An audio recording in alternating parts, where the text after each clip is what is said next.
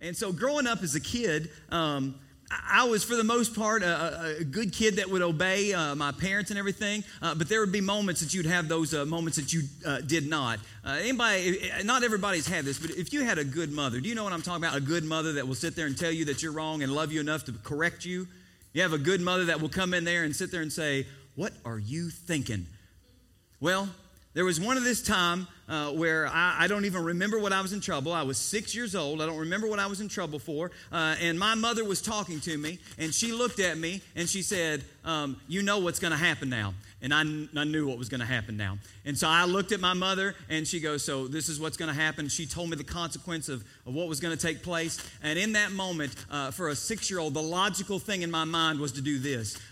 Run for your life, okay? That was the logical thing that hit. And I don't even know why. It's like I look at my children now who are 9 and 7, and I'll look at my son, and he'll sit there, and he'll hug his sister too tight where she can't breathe. And I'm like going, "Don't ever do that again. Do you understand? Don't touch your sister like that again. Do you understand?" "Yes, sir." 30 seconds later, he's grabbing her again. I'm like going, "What did you do?" "I don't know."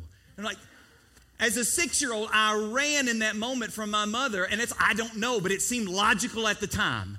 And so I ran from my mother, and I knew that something was wrong when all of a sudden my mother said, "Sean Eric. If your mom uses your middle name, it's bad." And so I decided that maybe I could wait it out, and I stayed farther away from her. And then in that next moment, you know it's really bad when she goes, "You come here right now." Once they're talking through their teeth, you're going to meet Jesus, okay? There's no other way around it. Once they're talking through their teeth. And so I realized that all of a sudden I hadn't thought this plan through. I had not thought it through. And the way that our house was set up, you had the kitchen, you had the living room, and you had the family room. And so there was 2 doorways into each one. So it was kind of like a hallway, kind of like a circle. And so I stayed on the far side of everything. And then all of a sudden I heard my mom, and she started, and I heard that stomping. And as she came one way, I could hear, and so I went the opposite way of her. Well, she wouldn't realize that. She turned it, and she went, and she came the other way. And so I went back the other way. But that only made it worse, you could guess. And so Mom started sounding like one of those trains that's getting ready to start. And she started coming, and I knew this is going to be bad. So I had to formulate a plan very quickly, and I said, "This is what I'll do. I'll get Mom in the kitchen because the front door's over here. And if I can get to the front door, I can survive on Rice Krispies or something until she calms down. I can do something in that moment." And so I got Mom around to this side, and I got her to the kitchen, and she came around, and I saw her. And as I saw her, I bolted for the front door. I bolted for the front door, and I saw it. And as I got to the front door, I hit it. And it was one of those locks that you pushed in and kind of twist to lock it. And so I had to pop the lock, and I opened it, and I opened up the door, and there was like light there. And I was like going, "Freedom." You know, I was like, "Oh." And I was about ready to go on through, and then all of a sudden, it was a chain lock. Y'all remember chain locks? Anybody have a chain lock? Had the chain lock that was still on there, and so I opened it, went chink, and I was like, "No!" And so I shut the door, and I smacked the chain link off, and I opened it, and the hand came down, went boom, and I don't remember anything else after that. Nothing. My mother had a hold of me. I don't remember anything. Have you ever been caught when you've done something wrong? Have you ever been caught red-handed? And somebody has caught you, and you know that you don't have an excuse. At the time that you did it, it made sense, but then all of a sudden you realize when you've been caught, you have made a foolish choice. Have you ever been caught? I want you to go with me this morning. If you have your Bibles, I want you to go with me to John chapter 8. To John chapter 8. For some of you, this will be a very familiar story. For others of you, it may be the first time. But I don't care how many times we read the Bible, God's Word is always new. You can always find something out because it is living. It is true. God's Word, I have come to realize this.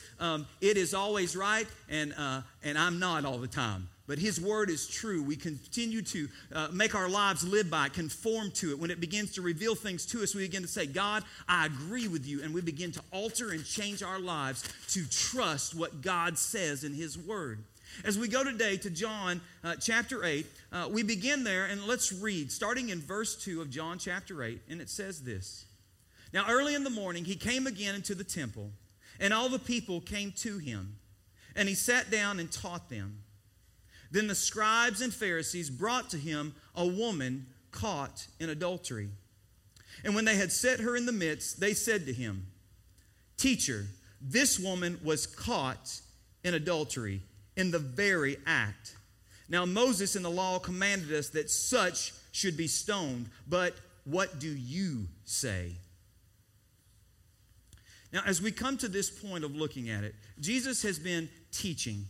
And as he is teaching, many people have gathered to hear him. He doesn't teach like the scribes, or he doesn't teach like the Pharisees. He teaches of one with authority. He teaches of one that begins to lay out the truth of the law, not just the letter of it and understanding rules, but the very heart of God. And as Jesus has continued to teach and he has continued to share, the people's hearts have been, some of them have been quickened, and they have longed to be around him.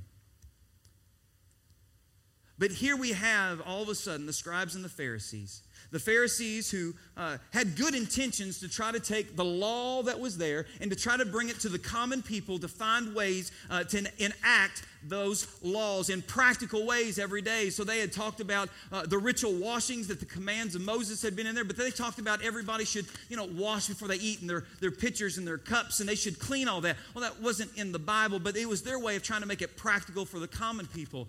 The only problem is they had put their traditions in substitutions of God's word. And they had taken people away from God. These people had begun to honor the traditions of what had taken place, but they were not honoring God. And so as the scribes and Pharisees, they brought this woman caught in adultery, and they look at Jesus and they say, "What do you say? This is what the law says, but what do you say?" What's wrong with this picture? Now, some of you already know this. Most of you have heard some of these points before, but let's just think about it. The first one is usually the one, if I ask this question, the women are the quickest ones to answer this question every single time. And that would be what? Where's the man? Every single time. It's like as soon as we hear that, you hear a woman in the background going, "Where's the man at? Where's the man at? Where's the man at?" Well, the question is this: where is he? Because it says this, if we go back and we look at Deuteronomy 20:10, it says, "The man who commits adultery with another man's wife, he who commits adultery with his neighbor's wife, the adulterer and the adulteress shall be put to death." If the Pharisees were going to catch them in the very act, where is the man? The second thing is this. It says that in Deuteronomy 17:6, it says, "Whoever is deserving of death shall be put to death on the testimony of 2 or 3 witnesses. He shall not be put to death on the testimony of 1 witness."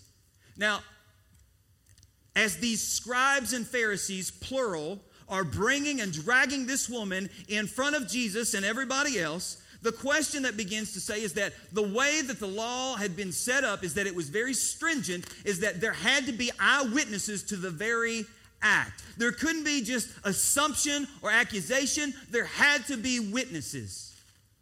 Now, sadly enough, I have been in ministry long enough that I've had to deal with people that have committed adultery. And so I've had at times to be able to talk. But most of the time that proof that has been brought has either been by text messages, or it has been by phone calls, or it has been by something that is recorded and something that is dealt with. But I have never caught anyone in the act. Maybe there would be some that have, but I have never done that. And on top of that, it's a whole crew of them. It almost seems like we have a setup here. It almost seems like we have a bunch of peeping Pharisees that have set this up in this moment to be able to catch this woman. Because how do you catch her in the very act unless you have set something up? And the last one is this. The woman should not have been brought in front of Jesus. If they were truly seeking what the law had wanted, they would have brought her in front of the Sanhedrin. They'd have brought her in front of the ruling group in that moment so that they could deal with justice of what God's word had said. They bring her before Jesus in front of all these people. Well, why do they do this? It says in verse 6, they said this testing him, that they might have something of which to accuse him. Testing Jesus. See, they don't even care about this woman. They're just using her. They don't even care that she's broken the law. They are going after Jesus in this moment to begin to see if they can erode some of his power, to erode some of his influence, because they are prideful and jealous. They're no longer the top dog. And so they begin in this moment to find ways to plot against him. They think that they have Jesus trapped. Because if Jesus says, don't stone her, well, it looks like he's violating the law. And did Jesus come to break the law? What's the Bible say that he came to do? He came to fulfill it. He came to fulfill it, not to break it. If he says, no, don't stone her, then it looks as if he is violating the law of Moses. If Jesus says stone her, they think that they have him trapped because under Roman occupation at this point in time, the Romans had outlawed the idea of capital punishment being carried out by the Jews. That's the reason why when you see Jesus that he has to go through, when he is being betrayed and everything, he has to go to all these different things before he finally winds up at the end of everything, with a person that can accuse him and carry it out. But if Jesus says stone her, then it'll look like he's causing a riot. And the Jews have already seen many riots there, and the Romans have crucified hundreds of people and able to show them you will not subvert Roman rule. And the last one is also this. If Jesus says stone her, he is a person that eats with sinners. He is a person that hangs out with sinners. Can you think about some of the sinners that Jesus has been with? Who has he been with? He's been with Zacchaeus. He went to his house. Zacchaeus was a robber, a thief. He hung out with other sinners. He has been with people that are sinners in the Pharisees' eyes. And if Jesus says, stone her, then all of a sudden, all these people that have gathered around Jesus that have found grace, all of a sudden says, you know what? I can't go around him anymore because what's he going to do to me? I mean, I know I've got stuff. What's he going to do to me? They think they have him trapped. Here's the only problem. You can't trap God in flesh. You can't trap God. You can't outsmart him. You can't outthink him. You can only submit yourself and say, you are God and I am not, and thy will be done. God, you are God, and you are worthy of praise. Anytime you think that you can outsmart God, let me share with you. He may let you get down the road a little bit, and then finally he'll sit there and say, you'd like to come back? Would you like to repent now? Because you have made a mess of things by not following me. And thank God for his grace. Amen? Amen. We see this. But Jesus doesn't stand up and start looking at them and saying, you know what? I'm going to rebuttal you, and I'm going to give you 3 points of why I'm going to rebuttal this. You're wrong here, you're wrong here, you're wrong here, you're wrong here. Jesus doesn't do that. He doesn't look at him and says, what is wrong with you people? I can't believe you. What are you thinking about? Jesus goes all the way through. And here's what he does. The crazy thing that makes no sense to me is that in the midst of all this, he sits there and he sees them and he goes, I'm like, what kind of response is that? What kind of response? I mean, usually if somebody's coming at me, I'm like going, oh, let's go, big boy. You want to get into it? Let's go into an argument right now. How many of y'all sometimes have that personality?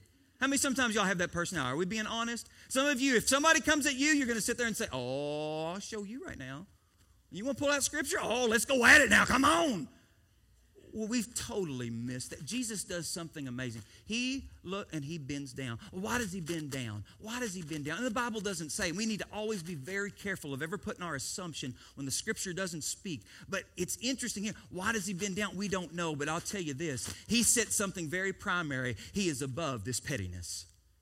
He is above this moment being able to tell them that this, what they are trying to do, is foolishness. He's not going to get into an argument with them. He is not even going to entertain the idea that somehow that they have a legitimate reason to have this discussion. And so he bends down and he begins to write on the ground. And what did he write? What did he write? Everybody wants to know. What did he write? I have no idea. The Bible doesn't say. But it is interesting if we look at Scripture, there is a passage, and there's other passages that you can look at this, but one of them that I've always found very interesting is in Jeremiah 17:13. It says, O Lord, the hope of Israel, all who forsake you shall be ashamed. Those who depart from me shall be written in the earth, because they have forsaken the Lord, the fountain of living waters. Now, we don't know what he wrote. We have no idea. But Jesus detaches himself from the whole thing, and this is not even worthy of a discussion at this point. It's not even worthy of what's taking place. But as it goes on in verse 7, it says, so when they continued asking him. So as Jesus bends down, they don't get the response. It would seem as if they may have him on the ropes. What are you going to do, Jesus? What are you going to do about this? He remains silent, so you think that, well, we have you now. Sometimes the people that are silent doesn't mean they're beaten. It means that they're about ready to launch. Do you know what I mean? It's like going, I have family members that I have talked with and that I have shared with. And through the years, I've realized when I start to share with them, passionate about things that I'm sharing about and just wanting what they're thinking and thinking that I've got a good idea, if some of them get really quiet, I'm like going, oh, I'm going to be blown away because they're about ready to launch into something right now. They're processing. They're thinking through this. These Pharisees think they have Jesus. And so they said, what are you going to do? They continue asking him. And he raised himself up and said to them, he who is without sin among you, let him throw a stone at her first. And he stooped down and wrote on the ground. Jesus, what are you going to do? Jesus, what are you going to do? What are you going to do about this? Huh? What are you going to do? He who is without sin among you, cast the first stone. I was just going to finish what I was writing.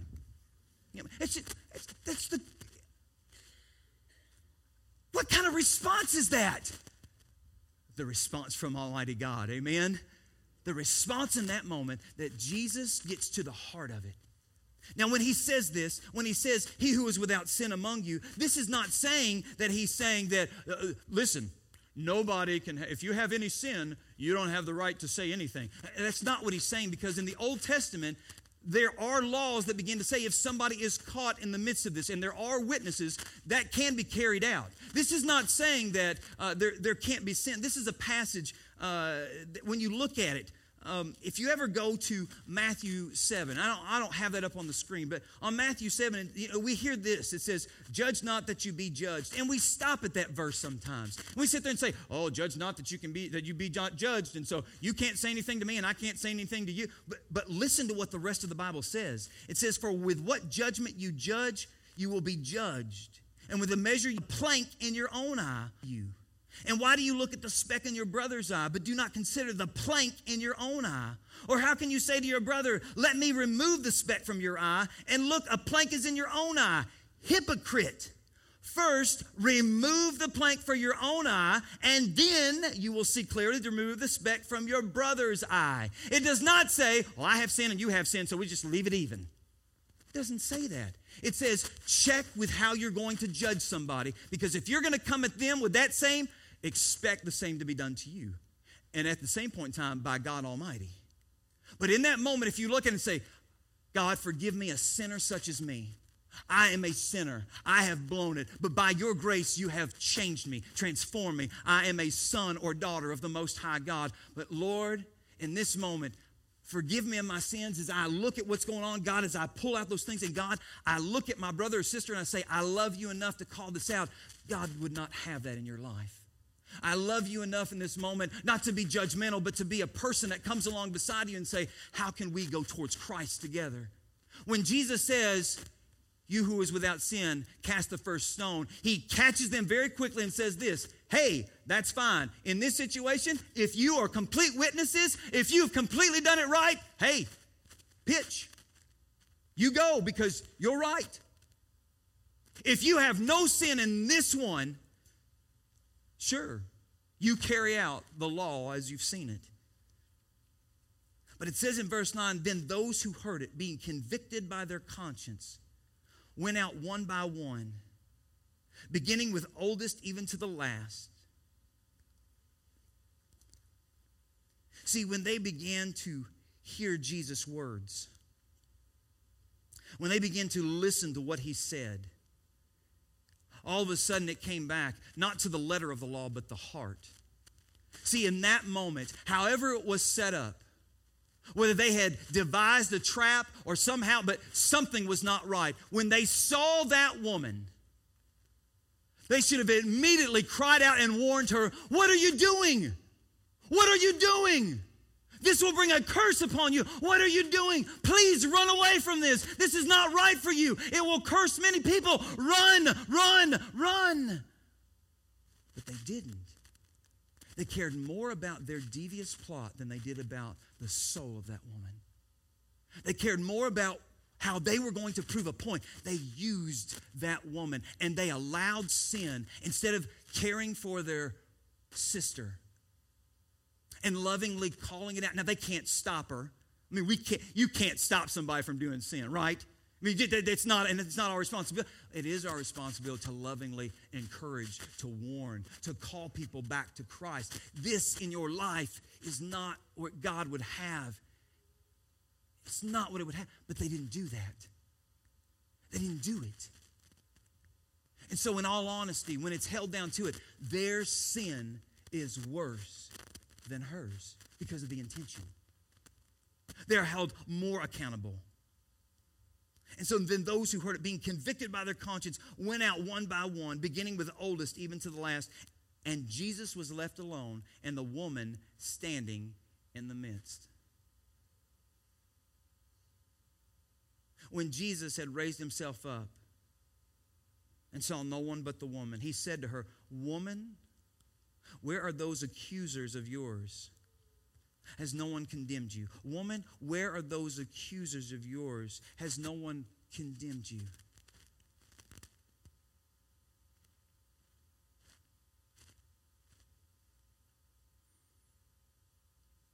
I can't imagine what she went through. I can't imagine what she was experiencing. Although there's moments in my life where I have failed God.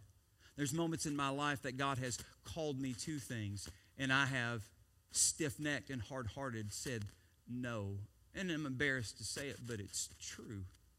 There's moments that God, by his moment of sharing his word, of calling me to follow him, I have resolutely at times said no. I don't want to take the cost. I don't want to go through the pain. I don't want to deal with the suffering. I don't want to give up the comfort. I don't want to give up what I want. And then there's other moments that I have sinned, not just saying no to God, but knowing what he already wanted and doing the opposite. And in that moment, we see this woman, because she is not innocent. Even if this is a setup the way it could be in the worst case scenario, even if it's a setup, she still could have run away. She still in that moment could have said, "I will not be a part of this. I will not dishonor the Lord." She's still guilty. Even if it's 99% their fault, she's 1%, it's still her fault. Have you noticed how we always sometimes blame other people for choices that have happened? We sit there and they say, "Well, because of what happened in my life, that's why I'm bitter. Because of what they did, that's why I'm angry. Because of what they did, that's why I'm in this mess." Let me share with you. It may have been what started it, but every single one of us have a choice to go before God and say, "Lord, but from this point on, I am yours to follow you. Nobody can make me sin. That is my sinful choice. I can be put in horrible circumstances. I can be placed in the worst of circumstances, but it's me that makes the choice towards God. To either rely upon him and surrender myself, or to stand resolutely in my own strength and say, I'll do it myself." This woman, as she stands there, she still sins. She's not innocent. And Jesus says, "Has no one condemned you?" And she said, "No one, Lord." I can think of myself, but looking at Jesus in that moment, say, "No one else has condemned me, but will you? Jesus, what will you think of me now? What will you think of me in this moment?" As I go through your word, as I sit there in that moment and I read something and I have great conviction and I realize that I have utterly failed. But will you condemn? Will you condemn? And Jesus said to her, "Neither do I condemn you. Go and sin no more." Now, it's interesting as we go back and we look at this passage, because there's some interesting things within this passage within the early church. There are some commentators, even as we get later, that are saying this passage, they were uncomfortable with this passage. They were uncomfortable with this. Some of them would say in this moment, they would say, he is way too lenient. Jesus is way... You see of the Old Testament and the New Testament talking about sexual impurity, and Jesus just says, neither do I, go and sin no more. And they're like, how did you let her go off? And so there would be people, commentators that are so bothered by this text, but I think they missed something.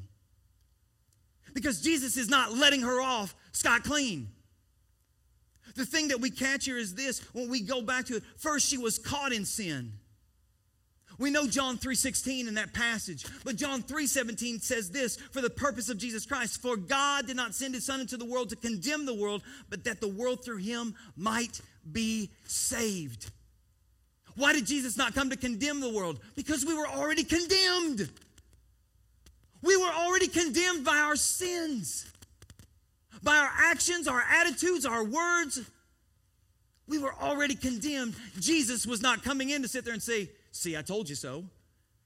Jesus was coming in to say, you have no hope under what you are doing. You have no hope, but there is life through Jesus. He does not come to condemn because that's not what his purpose was in this moment. Now, he rebuked sin. He called it out sin. And that's what he does to her here.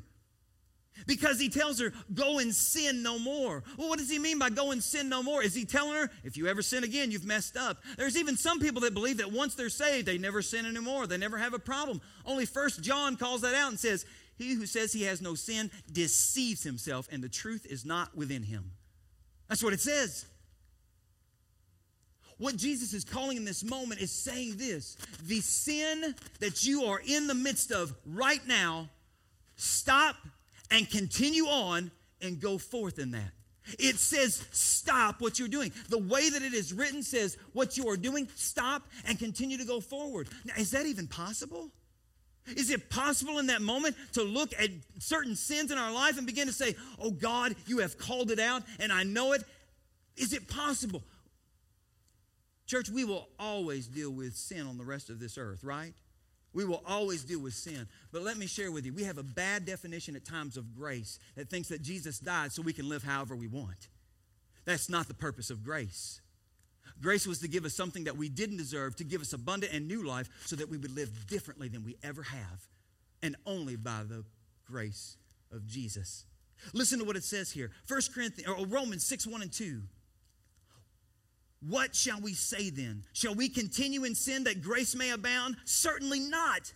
How shall we who died to sin live any longer in it? Stopping the action, continuing in a new way of life. Listen to 1 Corinthians 10:13. No temptation has overtaken you except such as common to man.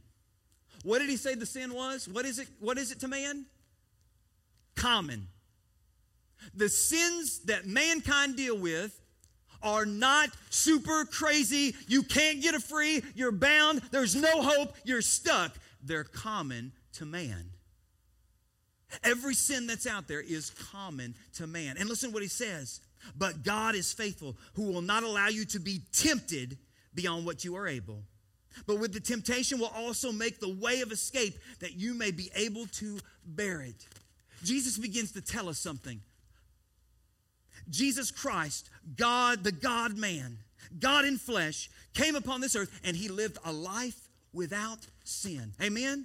No sin. Action, attitude, thought, everything about Jesus was totally dependent upon the Father and to do his Father's will. That's what it says. And when he was crucified upon that cross, the only thing that could be done, we are not saved by going to church. Amen? We go to church because God commands it. We want to be obedient to him. This is how we learn to live out our faith, because it's hard to learn how to forgive if you're not around other people that offend or that you offend.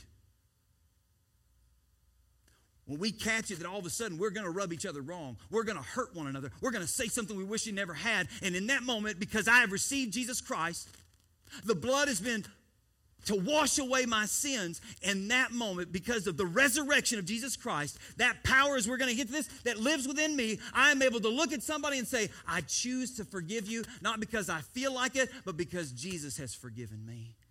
I love because he's loved me. I can look at you and I want to see Jesus and not just you. We catch in that moment where we have struggled with sin. But it's common. And there is no temptation that we cannot go to Jesus and say, oh God, if I need to flee from wherever I need to, let me flee from it and flee to you. Let me do this. It is not by our power, but he who lives in us. Listen to Romans 8, 9, and 11 as we begin to come down, as we begin to wrap up. There is a difference between us, between flesh and spirit, if you are in Christ. If you are in Christ, the Bible tells us that you have been given a new nature, but you got this old flesh that's still messed up. Amen? I have been given a new nature in Christ. Listen to what it says here. But you are not in the flesh, but in the Spirit, if indeed the Spirit of God dwells in you.